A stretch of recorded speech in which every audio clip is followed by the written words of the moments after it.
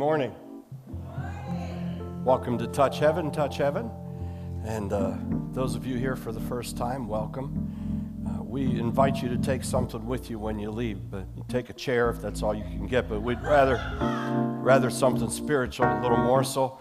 Those online, thank you. Those who will be online, bless you. And let's just cover this in prayer. Father, we thank you, Lord, to continue to give us the revelation of the glimpse of the glory and the crossing of the threshold. Father, let us put ourselves in the time and the place that we're supposed to be in our spirit and in our minds, and equip us to do what we're called to do, even at such a time in the moment, but with and through the eternal Spirit. We bless you, Father. Let everything that's said and done be unto your glory, your edification. And Father, let the word be true, grounded in the firm word of God, even with present, fresh, future revelation. In Jesus' name, and all God's people said, Amen. We're on part 5 of a series that started off as Crossing the Threshold. And I'm not going to give an overview of the whole thing other than to say that last week was a powerful foundation with some revelation about the glory and the actual impartation and activation of glory. A little bit more than just an emotion, just as a something that we get excited about. Glory is indeed the very essence of God. And in Scripture we hear about substance. Glory is the substance of what we know of the persona of God the Father, God the Son, and God the Holy Ghost. Their whole union, their whole ministration, everything that they do is about the glory. And we could weave that time not ending from the very beginning of the scriptures in Genesis to the very last scripture in the book of Revelation. The one thing is I re-listened to last night and this morning, just to get myself in the continuity of what it is, because these are going to be presented as a series, and not just for us here, but for those everywhere and anywhere that'll take it, including our leadership institution. I say this humbly, but I say it boldly. There's no such teaching as this anywhere else in the earth. There's none. You could look all you want, buy all the glory books you want. You're not going to find it. It's because it's been a revelation that's been pouring out since 1980, and it's released for such a time as this, and those who grab it will grab it, and those who don't, they won't. Many have misused and not misunderstood the glory. Some are still calling for the future glory.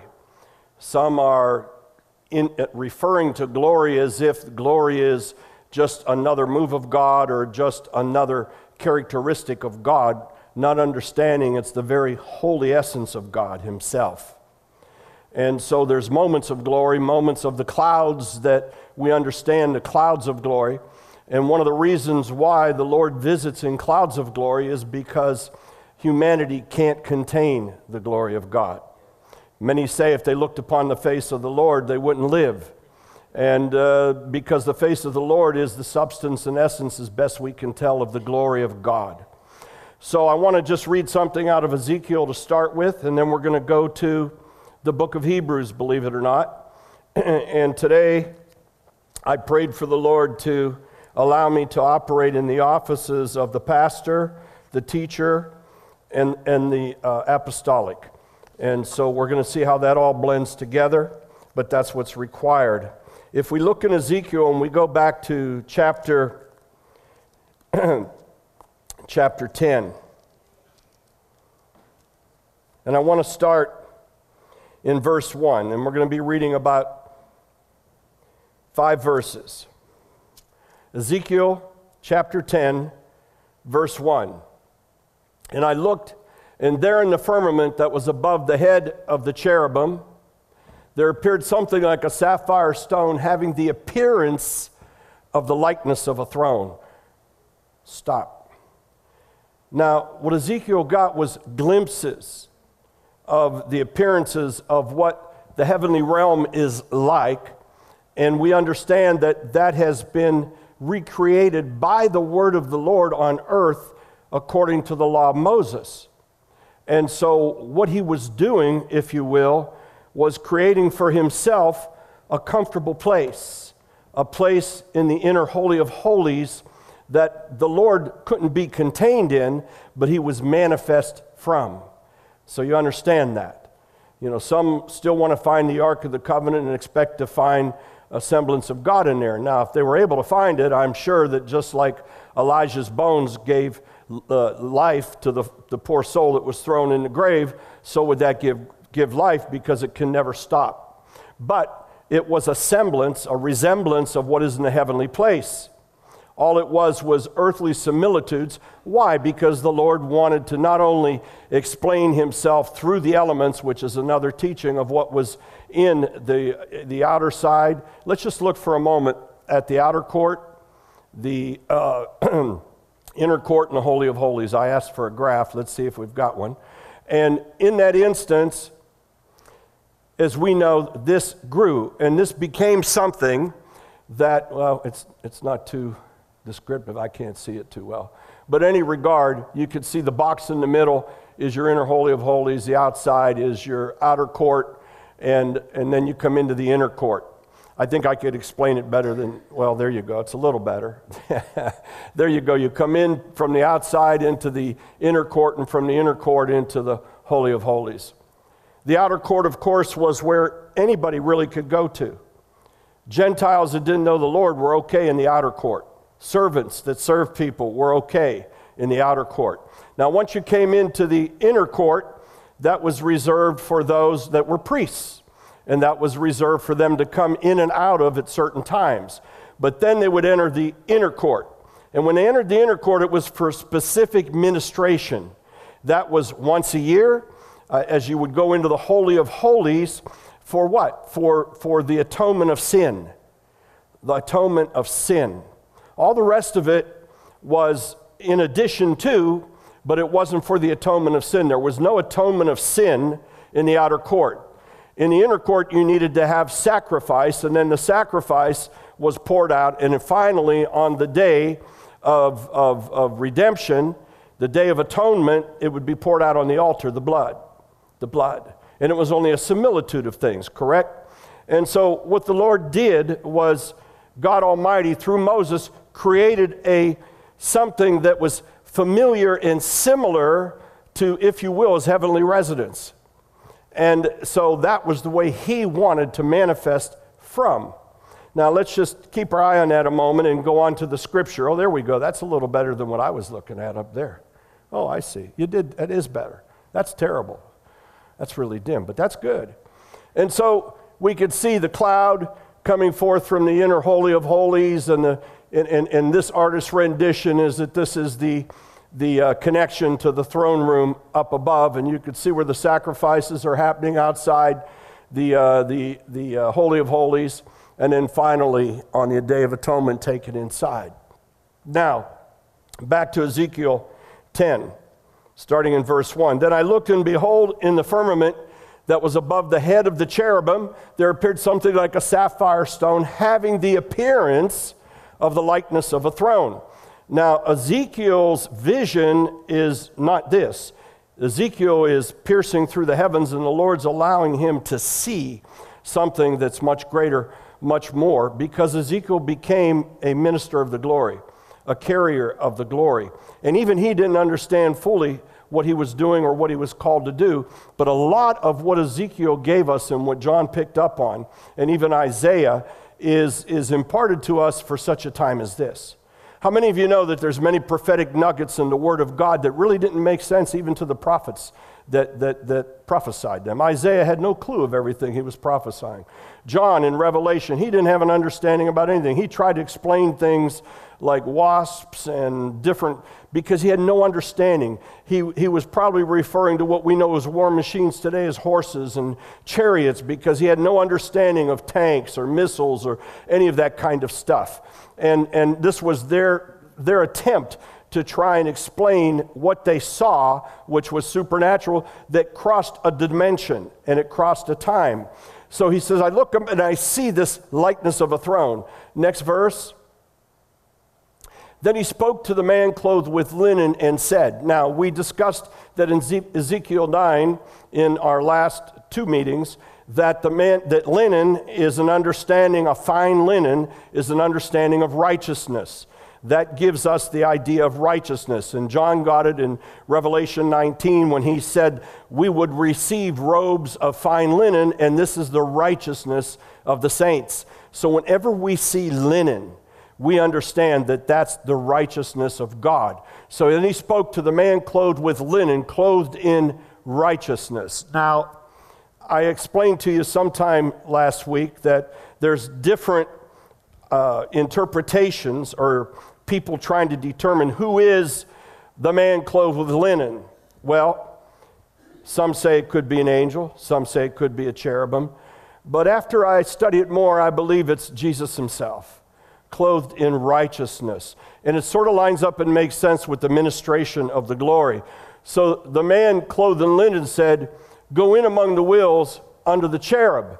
Now, these are cherubim. And actually, there's 4 or 6 that we have discussions of in Scripture.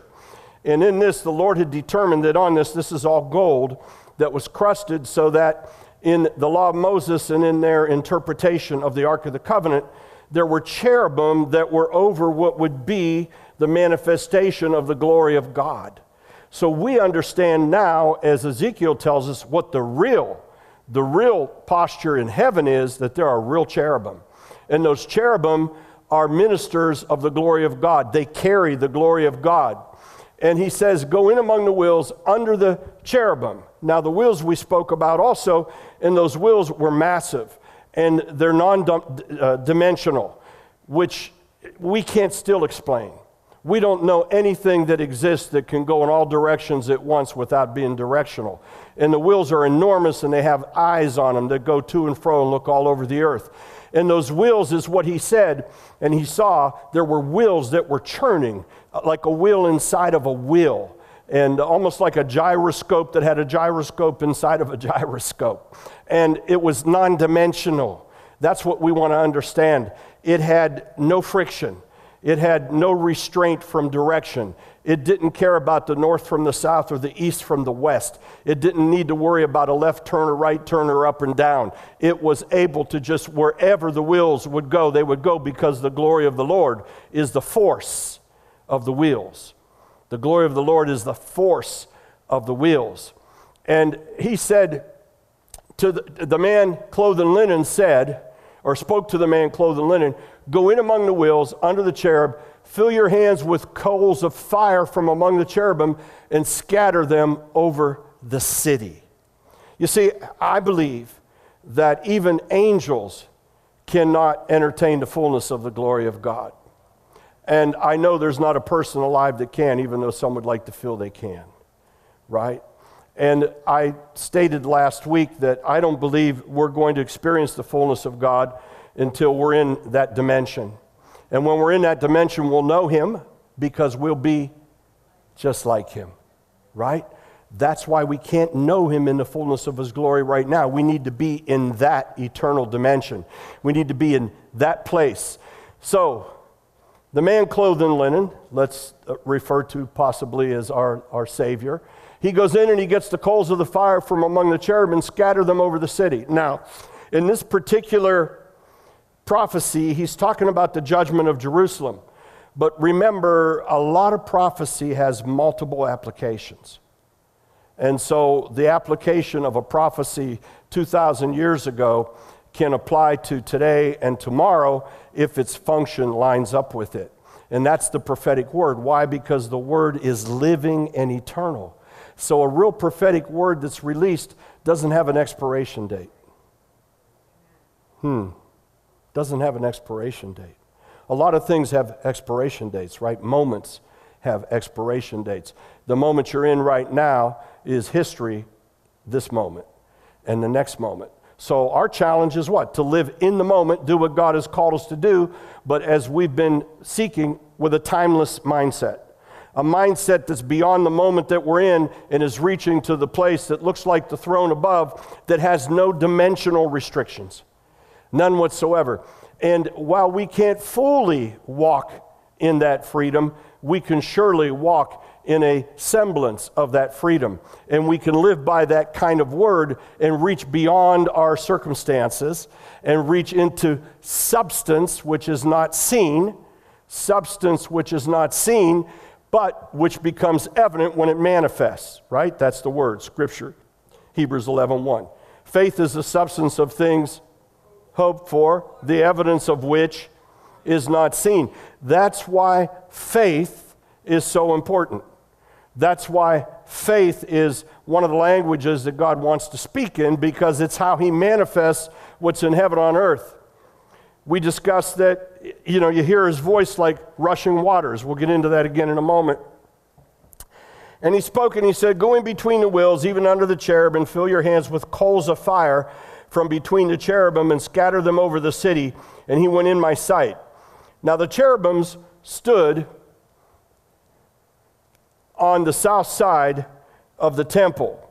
And the better interpretation is they stood on the right side of the temple. The right side of the temple. And that would be the ministration of our Lord. He's at the right hand of the Father. He's the King of glory. So this is a better understanding. What Ezekiel saw was where the King of glory resides in the throne room and where he ministers from, on the right side of the house. And when the man went in, and the cloud filled the inner court. So the man went in, and what he saw then wasn't because the man went in, but now he saw the inner court. And the outer court, and the inner court was filled with the cloud of glory. Why? Because if Ezekiel would have looked upon the glory, Ezekiel would have been snuffed. He'd have been gone. So he was in the cloud. And that's why when Jesus had his first ascension, it was what? In the cloud of glory. And he went up in the cloud of glory, and it says, just as you saw him go, so shall he return. And it tells us in Romans, he shall return in Romans 6:4 in the glory of the Father. He's going to come back in the glory of the Father. So we understand the glory connections here. So the cloud fills the inner court. Next verse. Then the glory of the Lord went up from the cherubim, and paused over the threshold. And that's why we've been working with crossing the threshold. The glory went up from the cherubim, from ground zero, from the source, and it paused over the threshold. It means it was getting ready to traverse from the inside of the threshold, the inner court, the Holy of Holies, to the outside of the threshold. Paused over the threshold of the temple, and the house was filled with the cloud, and the court was full of the brightness of the Lord's glory. What's he talking about now? He's talking about the inner court. The inner court of what we can only understand from the graphic we have of how man built the temple that God told us how to build, told Moses how to build it. There's an inner court. And that inner court is a place where I would assume a lot of it is, remember in Revelation, John said, I saw millions, and he didn't know how to talk, countless saints, countless people worshiping the Lord. They're in the inner court. We're going to be able to worship in the inner court. Don't get some understanding for yourself that you're going to reside in the Holy of Holies. You can go in and out of the Holy of Holies, but you don't reside there. That's where the Holy Lord resides there, right? And we're not supposed to sit and challenge the things that God's already accomplished for us by going boldly into the throne room and asking him to do what he's already done, right? We'll get into that a little bit more too. So there's the inner court. Now the cloud of glory is over the inner court, and the court was full of the brightness of the Lord's glory. Notice that he didn't say it was filled with just the glory, but what he was seeing in the Greek is called apisgamo. And apisgamo is also out of Hebrews. And what it means is it's the shadow of Christ. Christ was the apisgamo, the flash, the image of the living God is what we saw in Christ, the apisgamo. Because if we'd have seen the fullness of the glory, the apostles would have been snuffed because they couldn't contain that glory. So they saw the apisgamo. What he was seeing was the apisgamo. He was seeing the reflection of the brightness of the glory that he knew was in the cloud, but the cloud was protecting him, right? Moses, I want to see your glory. Moses, I'll show you my backside. You can't look at the glory. You can't look me in the face, Moses. I know you want to, but if I did, I'd kill you right now. You can't do that. And so the house was filled with the cloud, and the court was full of the brightness of the glory. Let's go way back. Now, we all understand that there was a great arch cherub, and the arch cherub sang wondrously, probably like a choir and a symphony, all based into one. He was gifted to have all the attributes to worship the Lord God Almighty. But he made a mistake. And his mistake was he wanted to be like God. And then because of his influence and because he had oversight over many angels, he was able to talk at least a third of them into his plot and his strategy to try and overthrow the throne room. He was in the inner court. He wasn't in the Holy of Holies. He was in the inner court. And he got thrown out of the inner court. And then he was allowed to, and still is allowed to go romp around the earth right now, and wherever else he goes in the celestial bodies, I have no idea. And so we understand that the Holy of Holies is untouchable. But we can enter into the throne room not in our flesh. We enter in the spirit. You understand? But we try to personalize what God has given us that is spirit into flesh. We want to go into God in the flesh, and we want to adjudicate issues. We want to go into the court of heaven and then enter the Holy of Holies to talk to him about what he's already done. And that's how people think they get resolutions. I don't know. Or, on the other hand, we want to go back in and find some sprinkling of the blood and take it out and pray it over everything from dogs to chairs to cars to cats to whatever, right? We call it pleading the blood. Number one, we're not supposed to plead anymore. Pleading was, cut a mark, was before the book of Matthew in the Gospels. Pleading and begging is what a servant does. Yes, we serve the good Lord, but we're children of God. We're new creation. And we're supposed to declare the word of God, not beg and plead. So there's misfunctions in the pleading of the blood. One is, if you got to plead, you need some more faith and you need understanding of the Lord, right? If you're begging God, then you need to. Now, I don't say I don't repeat some prayers to the Lord, especially when I'm really applying in, but I'm not begging God, I'm declaring. Number one, it ministers to my spirit, right? To your spirit. I'm not saying don't pray. It ministers to our spirit. And it's a voice with God, and it's prayer.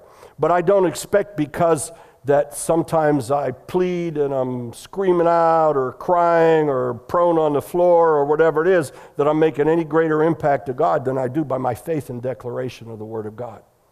So back to it, the house was filled with the cloud, and the court was full of the brightness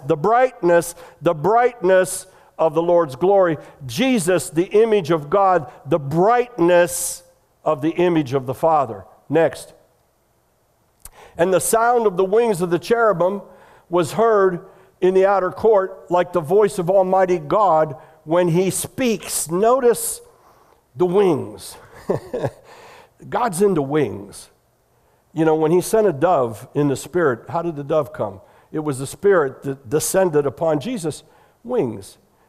Fly like an eagle. Wings. Cherubim. Wings.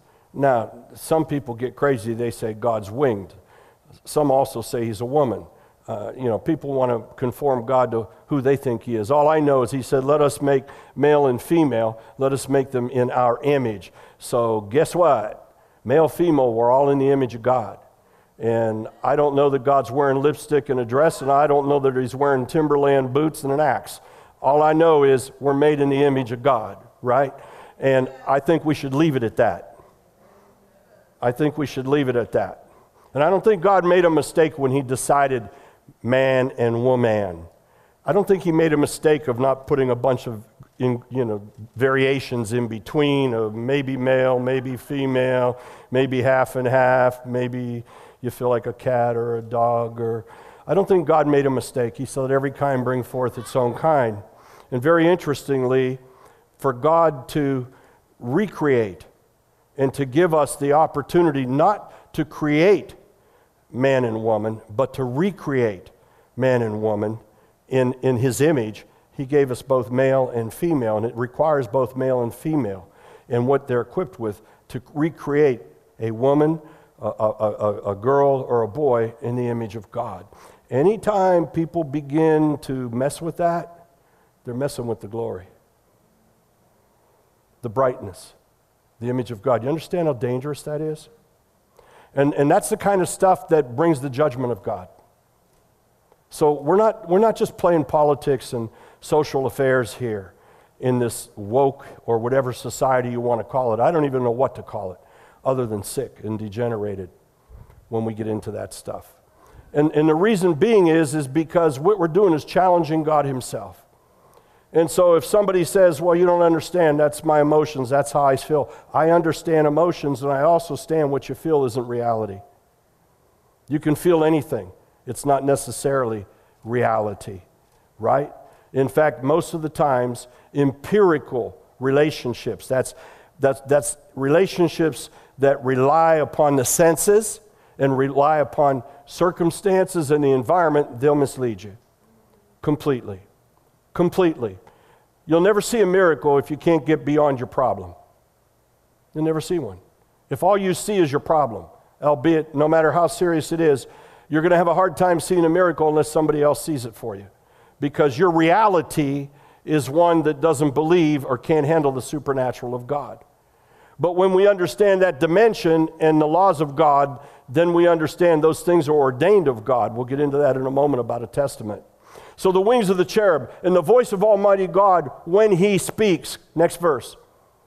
Then it happened when he commanded the man clothed in linen, saying, take fire from among the wheels, from among the cherub. And then he went and stood beside the wheels. The wheels ministered the glory. And the wheels are a ministration of the glory. Now, again, I get very cautious about making absolutes when it comes down to the glory. I've been studying, praying, fasting, seeking the knowledge of the glory of God since a visitation God gave me as a young puppy in the Lord. Only in the Lord 4 weeks, 5 weeks. And I had a command about the glory. And I knew there was an anointing, and I knew the time would come, so I've been pressing and pressing and pressing.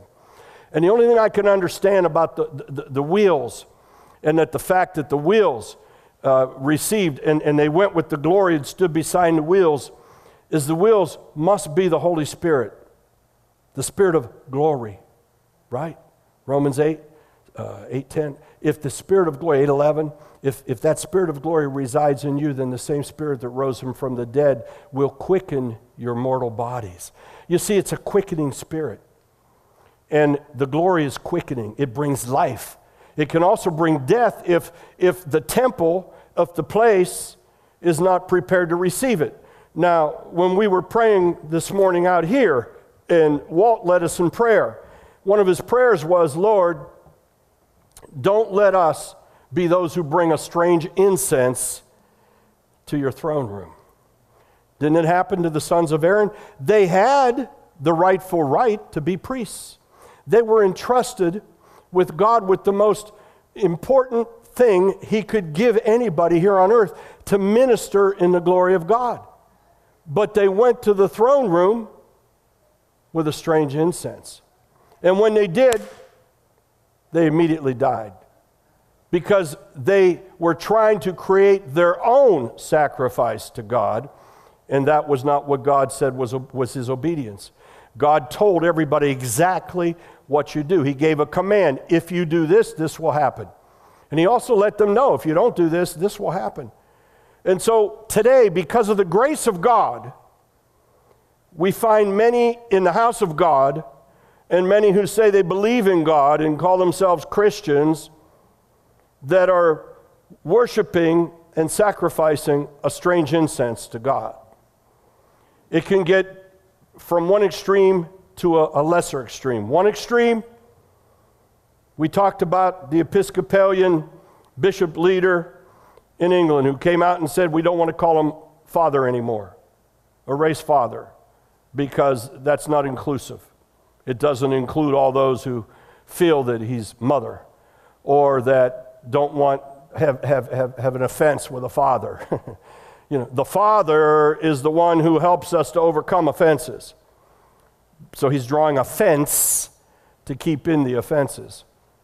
That's an extreme measure. That's one who knows much. He should know much. If he became the supreme archbishop of the ecumenical church, of the Episcopalian church in England, he should at least read his Bible one time. So unto him much is judged.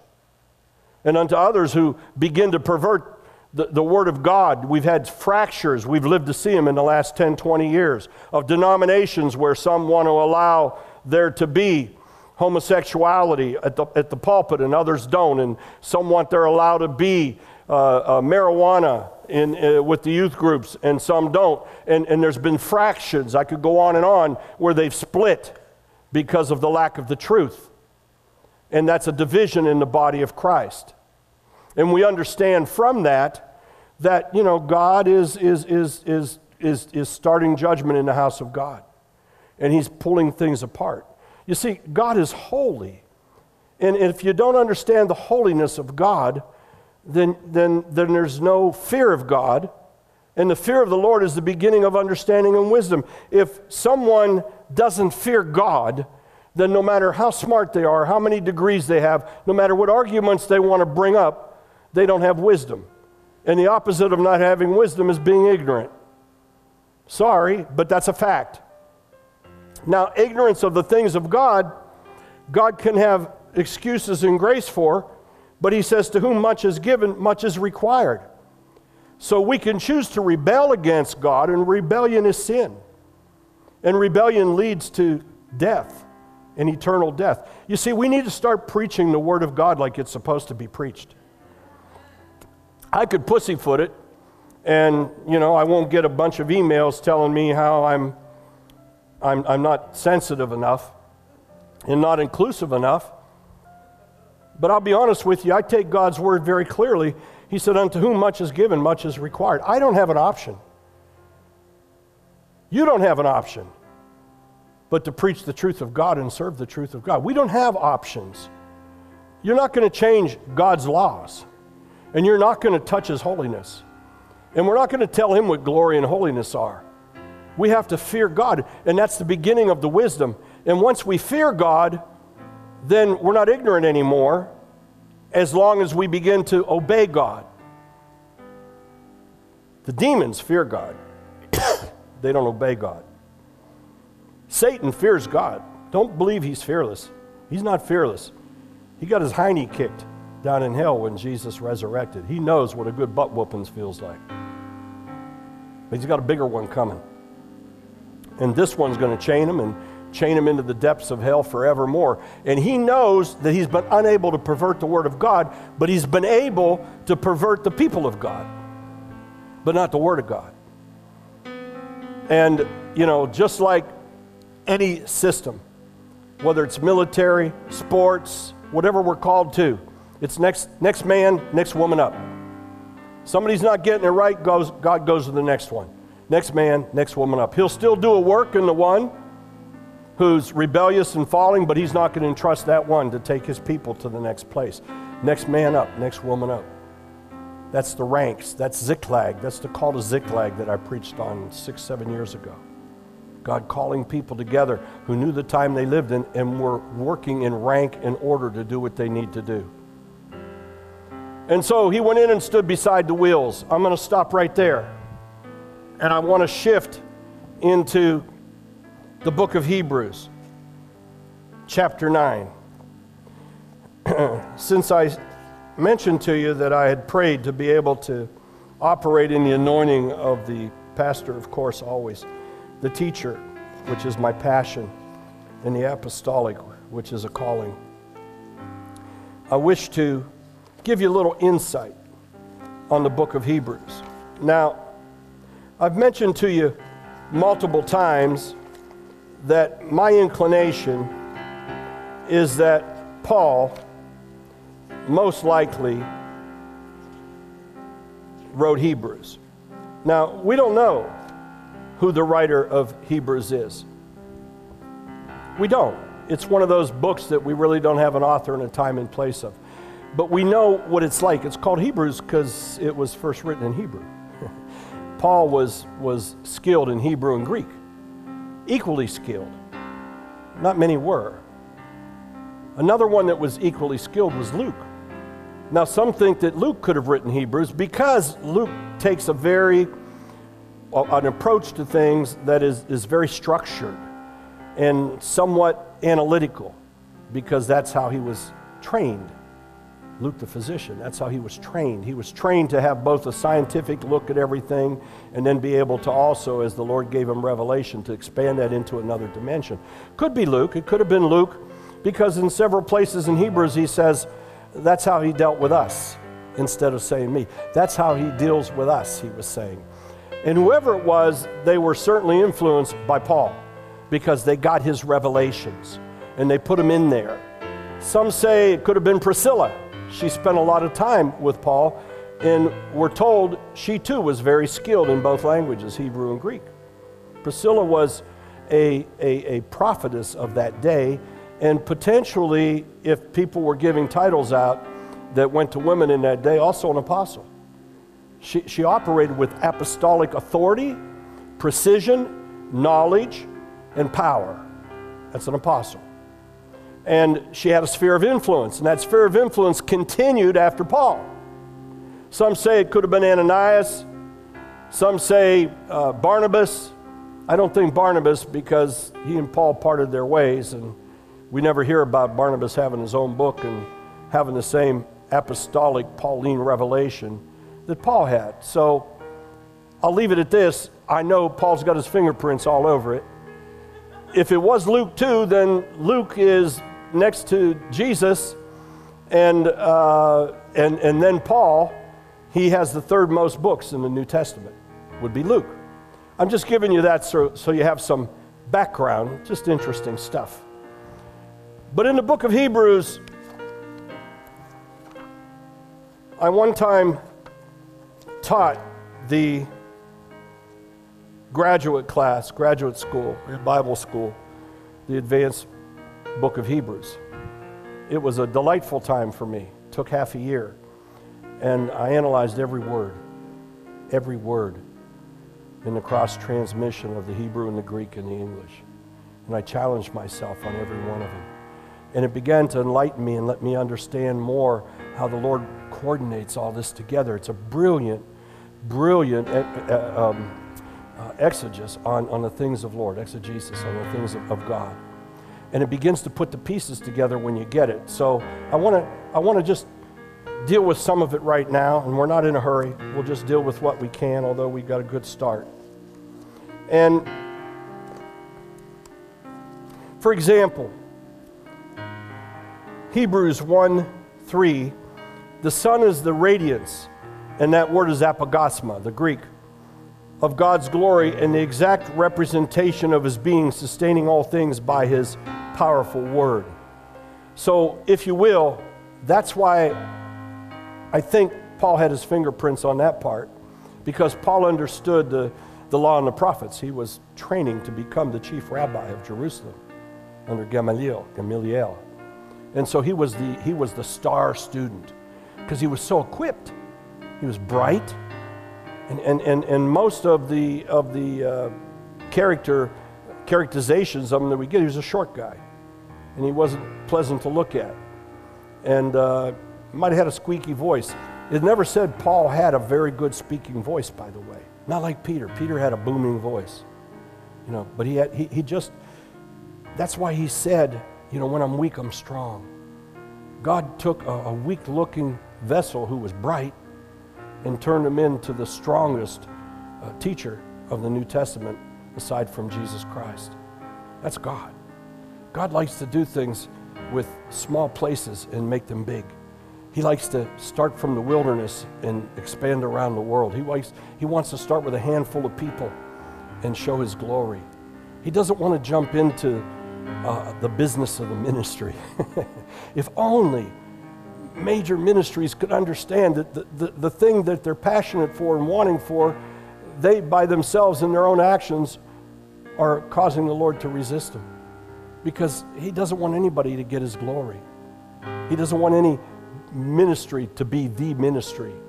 He doesn't want anything to steal his glory, but he's looking for that brightness. And so the brightness, when it says in Hebrews 1:3, the radiance, the real word is apogosmo, and it means the brightness. But how about this in Colossians 1:15, 17, the letter to the Colossians from Paul?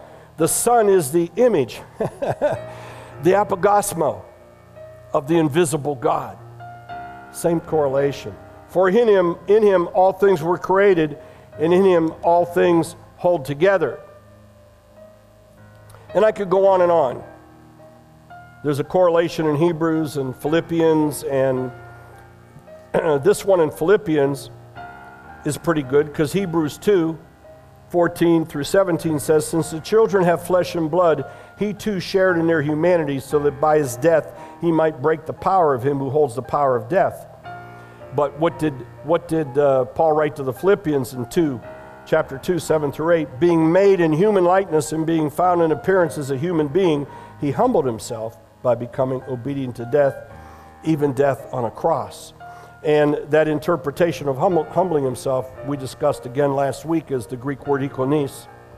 And ikonis means to just split somebody wide open. It's to debowel them in the physical. So Jesus debowed himself of what? The glory. So that he could step into the body of a human being, because in the fullness of his glory, can't happen. Can't contain it. Can't contain it. And so we'll go forward, but I want to jump now onto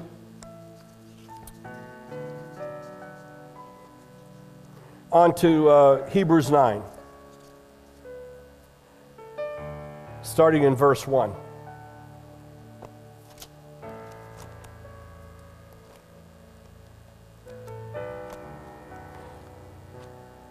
Then indeed, even the first covenant had ordinances of divine service in the earthly sanctuary.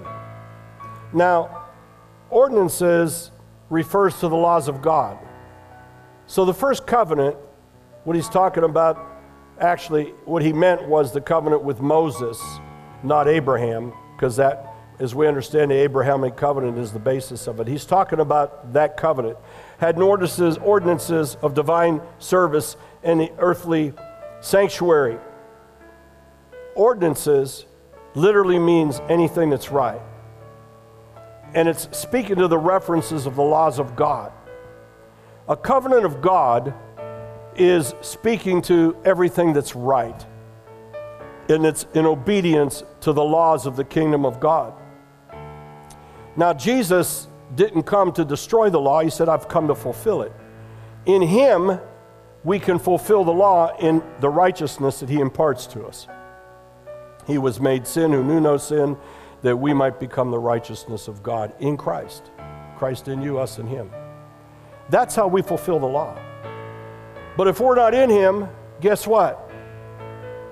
We're exposed to the law. I don't think too many people understand that.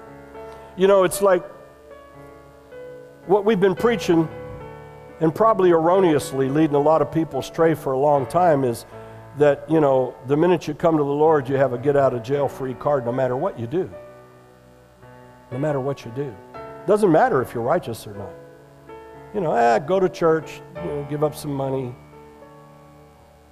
bless your food sometimes when you eat, you know. Don't worry about the rest of the stuff. It's okay, you're covered in grace. Jesus took it all for you. But Paul got it because he cried out in one of his letters. In essence, the way it transposes, he said, stop sinning as if you crucify the Lord again.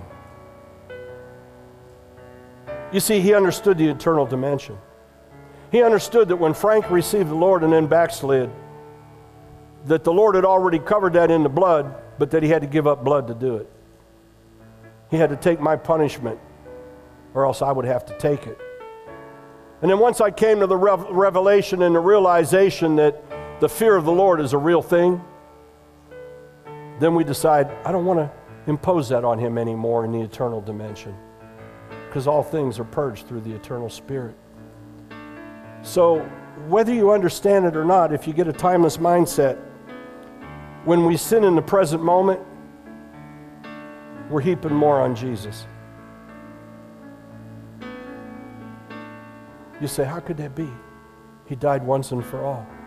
Yes, but if he didn't die in the eternal dimension, then he didn't die for me, because I wasn't born when he went to the cross and went into hell. It had to be eternal. And Hebrews got it. Paul got it. And the writer of Hebrews, they got it. They had to extend from the moment into the timeless moment. And this is the message that the body of Christ needs right now. And this is what we need to preach. The timeless mindset, but to understand the fear of the Lord. And yeah, it's grace. It's a wonderful message, but I don't buy once saved, always saved. Because Jesus himself set that straight very quickly. There'll be many who come to me, Lord, Lord, I preached in your name. I healed in your name. Now, he went to the greatest extreme. He went to the biggest ministries. He went to the ones who have the greatest healing ministries, miracles. The ones that are most recognized and what? Glorified. The ones living large. Lord, you know who I am. It's me. You saw me. I was on TV every day, Lord.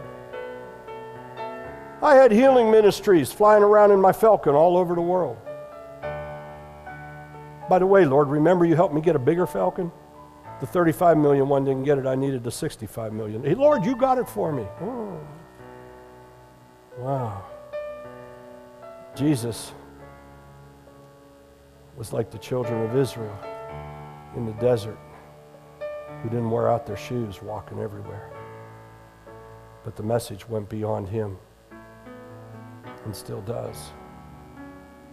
The fear of the Lord needs to be preached into the body of the Christ, but first we must be carriers of the fear. And if everything we relate is material, if that's our number one thing, then that's our God. God will bless. And you know what? The prosperity messages and the abundance, I believe in it all. God gives us abundance. But he gives us abundance for a purpose. It's so that we glorify God and we don't lose the fear of the Lord, and we can walk in that provision and peace of what God has. Doesn't give us prosperity so that we can begin to worship prosperity. And he doesn't give us grace so that we begin to worship grace. And he doesn't give us the supernatural so that our whole life is supernatural. And he doesn't give us awareness of angels so that everybody's chasing angels and wants another book about angels and wants that person that comes in and says, Ralph, you got 4 angels around you, son. And, Don, your angel's bigger than Ralph's angel.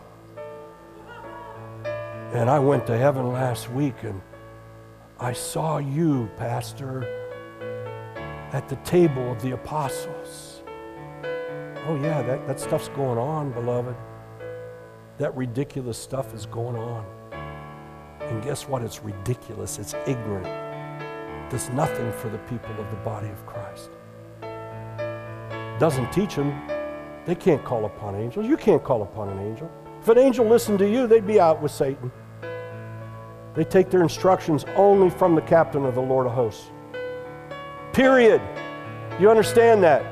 Angels are like this in the presence of God because they saw what happened to Satan and the principalities. They got their tails whooped and they're out of heaven. You think they're going to listen to you? Oh, come to me right now. Go before me.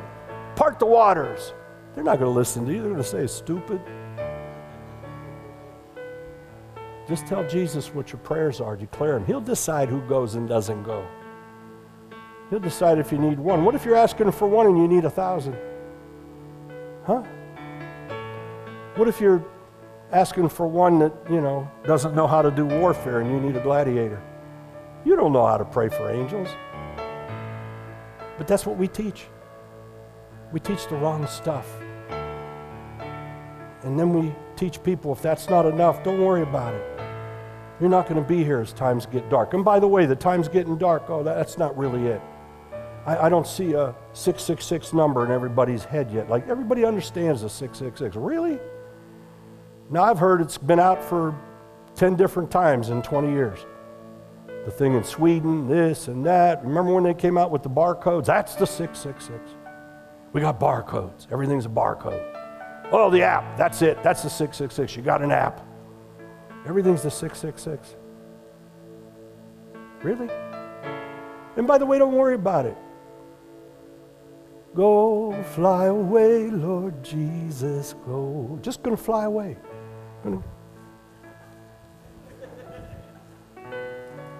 Jesus is going to come right at the fringe of the atmosphere. They got it all figured out.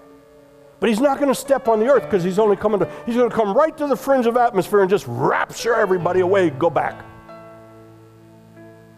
I don't see that anywhere.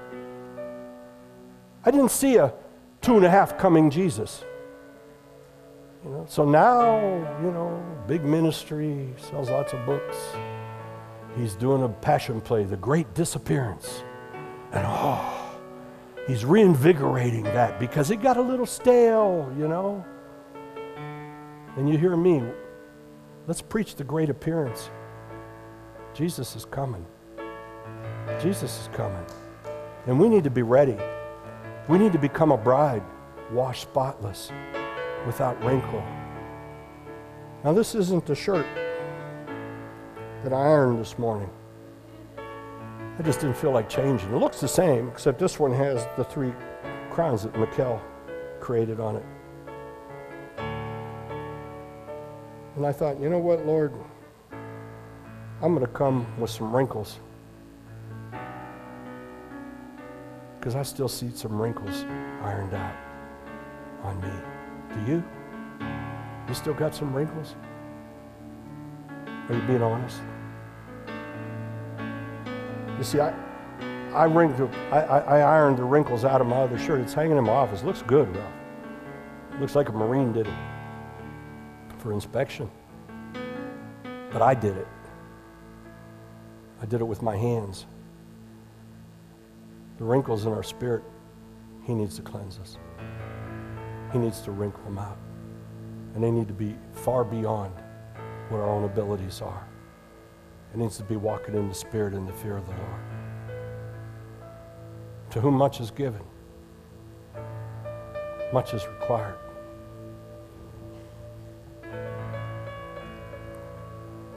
Let's go on to verse 2. For a tabernacle was prepared, the first part in which was the lampstand, the table, and the showbread, which is called the sanctuary. And that thing we saw, all of that is in the inner court. And they all have meanings and purposes for another time to teach that correlate to what's in the heavenly place, right? All a different time. You could see the curtain between the inner court and the Holy of Holies, and it's all there. It's all there. Another time, just so we understand that the writer in Hebrews was trying to show the crossing of the threshold from what was to what is and what's going to be. And behind the second veil, the part of the tabernacle which is called the holiest of all, otherwise the Holy of Holies. No other way to explain the place where God said he would manifest himself from in this little box called the Ark of the Covenant. And as I thought about that, especially in my early days when I was coming out of the law into the new covenant, trying to scratch my head and figure things out. First of all, I couldn't figure out why as Jews we gave everything up, right? I mean, no ark, no covenant, no temple, no sacrifice, no nothing. And what really got me was the one when the rabbi did the teaching out of, you start in the book of Genesis and you get through the Pentateuch and then you start all over again, which happens on Simchat Torah, which is coming up here at the end of the month. And you start all over again. And he was at the part where about halfway through the year, we're in the laws of Leviticus. And this particular time he was talking about the laws of exchange and the one that, if you damage or kill your neighbor's bullock, right? Then you got to get him a new bullock. And it was funny because he was making eye contact with the front of the temple at Rodef Shalom. El Emeth, exactly. This was I went to both. It was the Orthodox one. And he was making eye contact. I was way back there. I was in the nosebleed section because no guilt, you know what I mean? So the ones there got that. And he's making eye contact with him. I'm like, what's he saying? What's he going to say? And he looks at him and he says, now say, you're in the parking lot with your Cadillac and you bump into somebody and you break their bumper.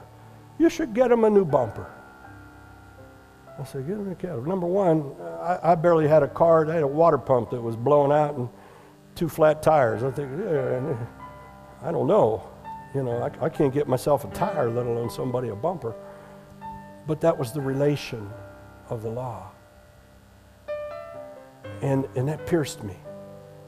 I said, Lord, there's more to this than that. How did we stray so far away that we lost the integrity of the law of God? We're a religion, we're a culture. No one's been able to kill it, scattered all over the earth. I mean, that's you. But no obedience to God. What's wrong? And that's what started leading me towards Jesus Christ, because I was dissatisfied. That seemed so ridiculous to me that I couldn't accept him anymore as a wise rabbi.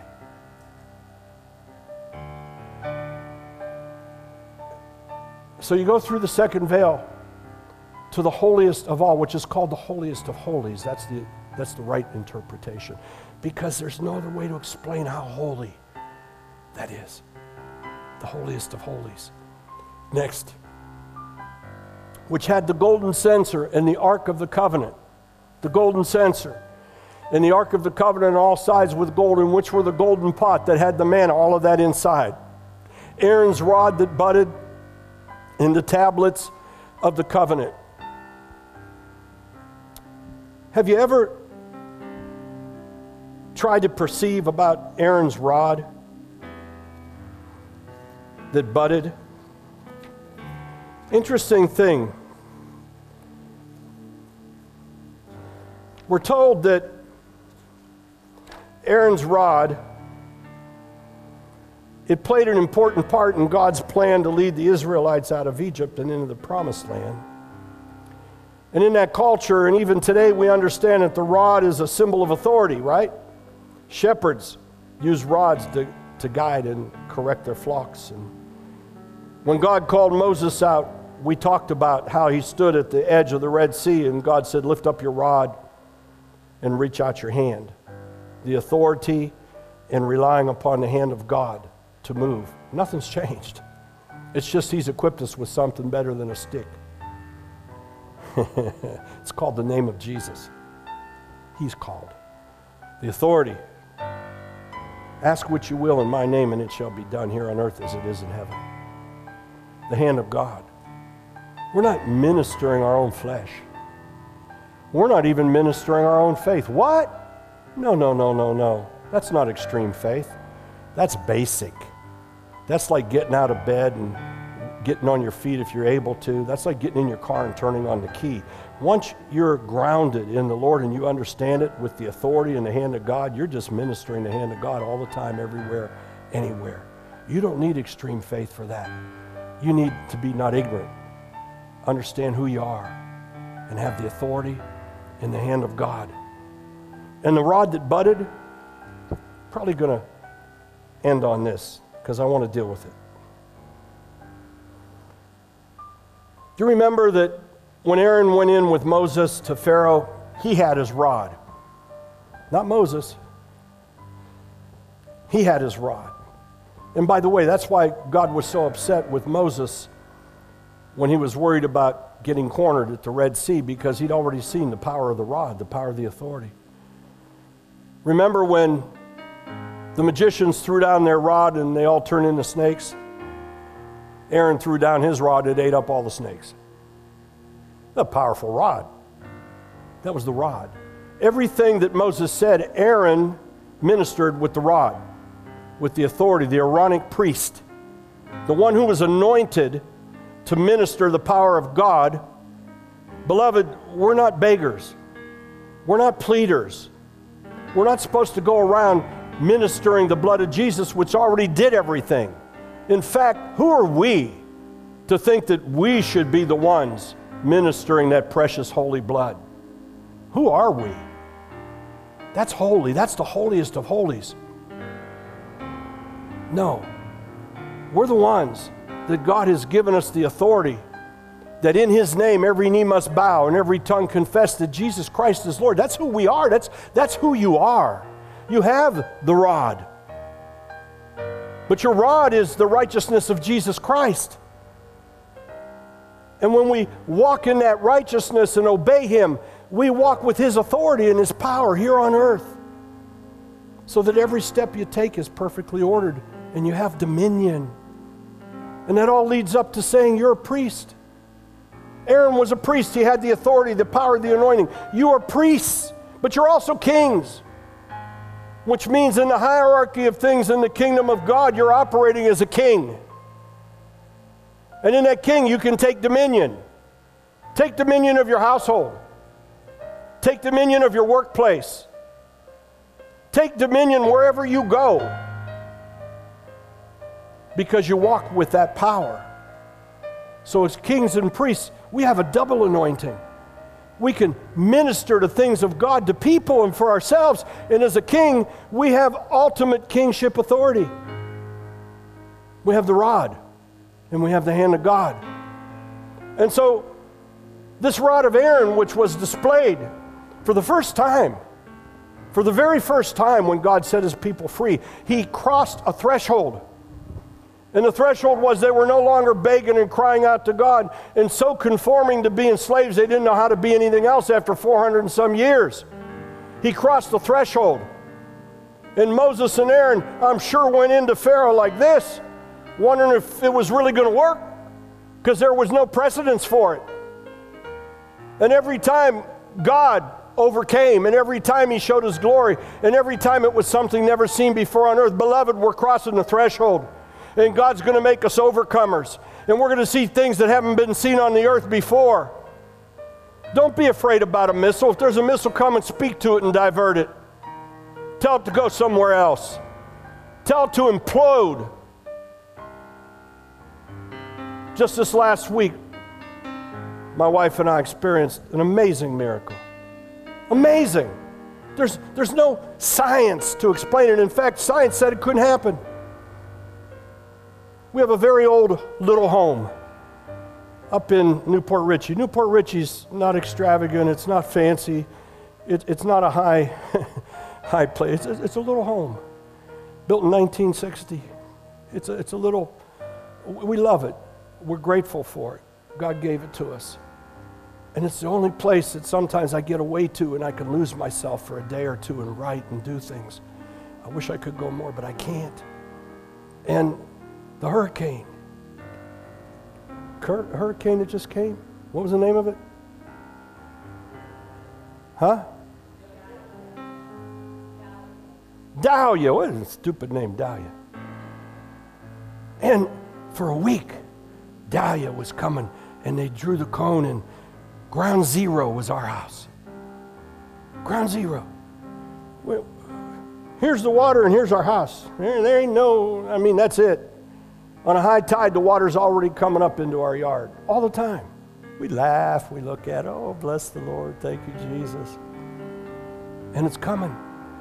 So my wife and I begin to pray. We don't want to push it on somebody else, but Lord, this is our house. You gave us this. Now, we didn't dedicate it to you, but you gave it to us. So Lord, just somehow dissolve that thing. Began to chip a little away, and then the word got worse, because they say on the right hand of the storm is the biggest surge. So they came out, so you're going to have 10 to 12 foot waves. 10 to 12 foot waves, our house is somewhere else. It's over in Cuba. It's like, oh man, we're talking to each other. What do we do? We don't do nothing. What are you going to do? I have a few paintings in it my mother got me from Joe Santora. How many of you knew Joe? Salvatore, wonderful man of God, and taken advantage of, and he drew these very priestly images that he got out of the books of the prophets, and he did one, And he called it Zechariah, but he put my name on the back of it. He said, ministering the glory, and I'd never talked to him about the glory. Never talked to him about the glory, and he nailed the scripture. And my mom bought it. And so those were hanging in that house. And we talked about, you know what?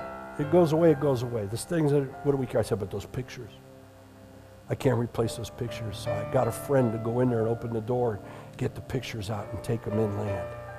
I said, okay, Lord. The Lord giveth and the Lord taketh away. And we went to peace. But something happened. It nudged up a little further, and they said, yeah, well, you're not going to get 10 to 12. You're going to get 6 to 10 on the water surge. And by the way, this is like, think about this. This is like Elijah calling out the prophets of Baal and saying, you know, start your fire. Put all your stuff in there. Dig it deep. Pile it up high. Throw everything you want on there. Put every inflammant you want. Call your gods down to start the fire. It's like, oh boy, it's piling on. To pile it on, they said it's going to be what they call the King Moon tide at 12 o'clock that day. And by 1, it would add on another 4 feet that was already there, which if it was 2 or 3 feet, it's going to take it to 6 to 10 feet. I was thinking, oh boy. 6:30 in the morning, a neighbor sends us something. My friend Grant, he's a little crazy, ex-hippie. I think he's still a hippie. I don't know. Grant said, I ain't leaving. But he likes to, you know, kite fly. And I said, Grant, whatever you do, don't go out and fly in that thing, man. And he said, I ain't leaving. He said, you know what? If it's coming, I'll get up on a table. I said, what if the table starts washing away? And he said, I'm just going to get the oar out, brother. We're going to go. He sends us a picture, 6:30 in the morning. The water's all the way up to just below our step of our door. I said, oh, man, little dock is underwater. Everything. I said, oh, boy. I said, what's it, noon? Not looking good. But then we looked at it a little closer, and the news to the north, 6-foot waves already, the waves sloshing to the south, down 6-foot waves already, the water sloshing and slamming into houses. Ours is perfectly still. It just rose up. And it's like, this doesn't make sense. And then a report comes from the rest of Newport Richey, 2-3 feet of water in people's houses. Ours isn't moving. Noon comes.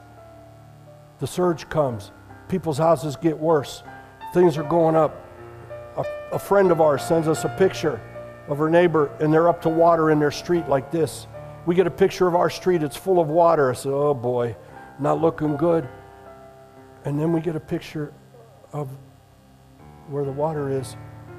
Our water went down 4 feet.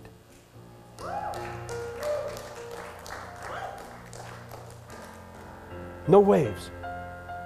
Calm. I said, Lord Lee, that's the Lord. She said, yeah. And then she told all the neighbors, they didn't know what to say. I said, we got lucky. And just up the street, I mean, not even a half a mile, a neighbor couldn't get back in their house because the headlights of her car were covered with water up over the engine. You see, as overcomers, walking in the Lord, we have authority. We didn't pray harm on anybody else, but we did pray, Lord, preserve it. I said 2 reasons. Lord, you gave it to me. I don't think we could replace it, so forget about that. And number 2, I don't have the time to deal with this. I can't go down there and deal with this and be doing what you I don't have the time, Lord. Now, you know, hey, if you tell me, okay, I got my pictures. And that was it.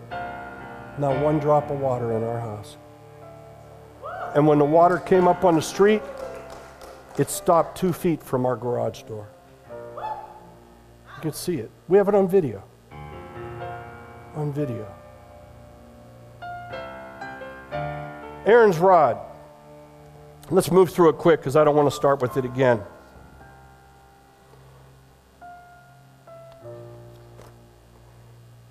He used his rod to turn the water of Egypt into blood. He summoned the plagues of frogs and gnats. And then after he took them through, then you had an argument. The body of Christ began to argue amongst itself. No, is that something new? The Levites are arguing. And they want to know why their rods and sacrifices aren't working. They want to know why they can't have the same authority Aaron had. Well, maybe first of all, you need to be called. He says we're called. Those who were predestined are called. And then secondly, you need to be obedient, and then you need the anointing. And we have all of that if we want. So they were disgruntled about why did Aaron and Moses become extra authority.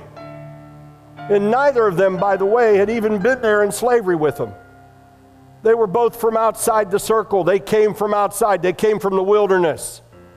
They hadn't suffered with them. And so then you have Korah, right? Remember the Levite? Joined with two others, and they incited a rebellion against Moses and Aaron. And Korah tells Moses, basically, who do you think you are? Huh? Having no respect at all for the anointing and touch of God. He says, you've gone too far. He said he's with all of us. God's with all of us. Why do you think you're the leader? And so he talked the other tribal leaders into join a revolt. And they began muttering against Moses. And the Lord really wanted to wipe them all out, but Moses and Aaron, they stood before God and interceded for him and asked him not to. And so then he sent a plague through them and killed 14,000 of them. But now God was going to deal with it once and for all at that level. And he told Aaron and Moses, have the leader of each tribe bring his rod or staff to the tent with Aaron's rod. And they all brought him. And of course, Aaron was out of the tribe of Levites, the priests. And the Lord told Moses, buds will sprout on the staff belonging to the man I choose. And he finally put an end to the people's murmuring. They all put their rods there. And the next morning, Aaron's rod not only sprouted, it brought forth flowers and fruit. A dead stick. A dead stick with no water. That was me. That was you. We were dead, but now we're alive. And we're not just alive to sprout some buds. We're supposed to flower and bear fruit. And God does it out of nothing. He doesn't do it with a big budget and a Falcon airplane He does it out of nothing. That's the way He likes to do it. So He alone gets the glory. And then He said, take Aaron's staff and put it before the Ark of the Covenant to serve as a warning to rebels. If you were to open this up, you should see a little rod in there. It's not budding. It doesn't have fruit and it doesn't have flowers. It's just a symbol of what was. And they put it in the Ark of the Covenant until it disappeared. And the whole time it budded and it brought fruit until the presence of the Lord was no longer in the box. And the temple was destroyed. So when we see that scripture we're ending with about Aaron's rod, he told them what to put inside the box. Now let's flash forward to where we started. All this is a semblance of what's the heavenly places. Do you remember in Revelation about the 12 trees? One for each month. Those little things in those trees. God loves the number 12, doesn't He? 12 trees. And that day's going to come when He's going to minister all those things of those 12 trees to perfect life, to all of us. That little stick, that rod, I believe, was a semblance of the 12 trees in Revelation that John saw, and he couldn't understand them. And they were in the river of water, walking in the New Jerusalem. The 12 trees from the leaves, bearing fruit and overcoming all things for the power of God. A glimpse of glory. That's what we're getting. It's going to grow. We're going to get more. You're getting an understanding so that when we minister glory, which is what we're called to do in these last days, so the whole earth will be filled with the knowledge of glory. Not obey, but have the knowledge. How can we be those who minister the knowledge of the glory unless we have some knowledge? So that's what the Lord's imparting to us. It's not for milk drinkers. They can get there, but it's not foundational. It's beyond that. It's growing and growing and growing with a fresh revelation to the coming of the Lord, who's coming in the glory of the Father as the King of glory. Wow. Ministering glory. So I would encourage you, if you're just getting onto this and just catching up to it, I'm sure it's available. Make this the 5th one in the series. If you want to go back to 4, I would suggest start with 1, 2, 3, 4, 5. There will be a package whenever it's all done. And we're going to transcribe it, and then we're going to put it into our Leaders Institute so that people can get the knowledge of the glory. And you know what I like about it? We're not selling it. So somebody can't be hampered because they can't afford it. Some people say if you don't charge people for something, they don't appreciate it. Well, you know what? Those aren't the people I want then. And they're not the ones the Lord wants. Hungry people, passionate people. People that say, you know what? I'm going to go. I'm going to try. I'm going to become an overcomer by the blood of the Lamb and the word of my testimony. The blood's already taken care of it all. Now it's our testimony. It's our testimony. Blood's first step, testimony second step. Overcomer. I think you'll recall 2 years I did a multi-series on the makings of an overcomer. It's all piecing together. I didn't sit back with some grand plan. I just tried to obey what I received and dig into it and do the best I could with it. And all of a sudden it's folding out into a whole institute. I said, wow. Wow. I go back and read some of that and I'm like amazed because it comes from the Spirit of God. I say, wow, look at that. And then the pieces all fit together. So you be blessed. You have a good week. Thank you for tolerating me.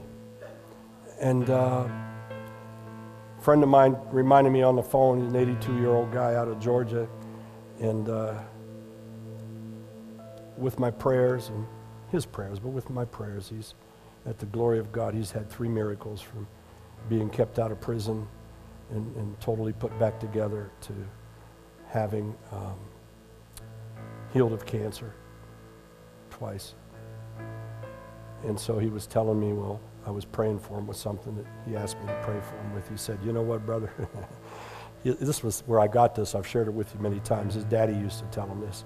He used to say, pray for me. I need the prayers, and you need to practice. So pray for me. I'll take the prayers. I'm sure you don't need to practice, but just sneak me in there with you, and I'll sneak you into mine.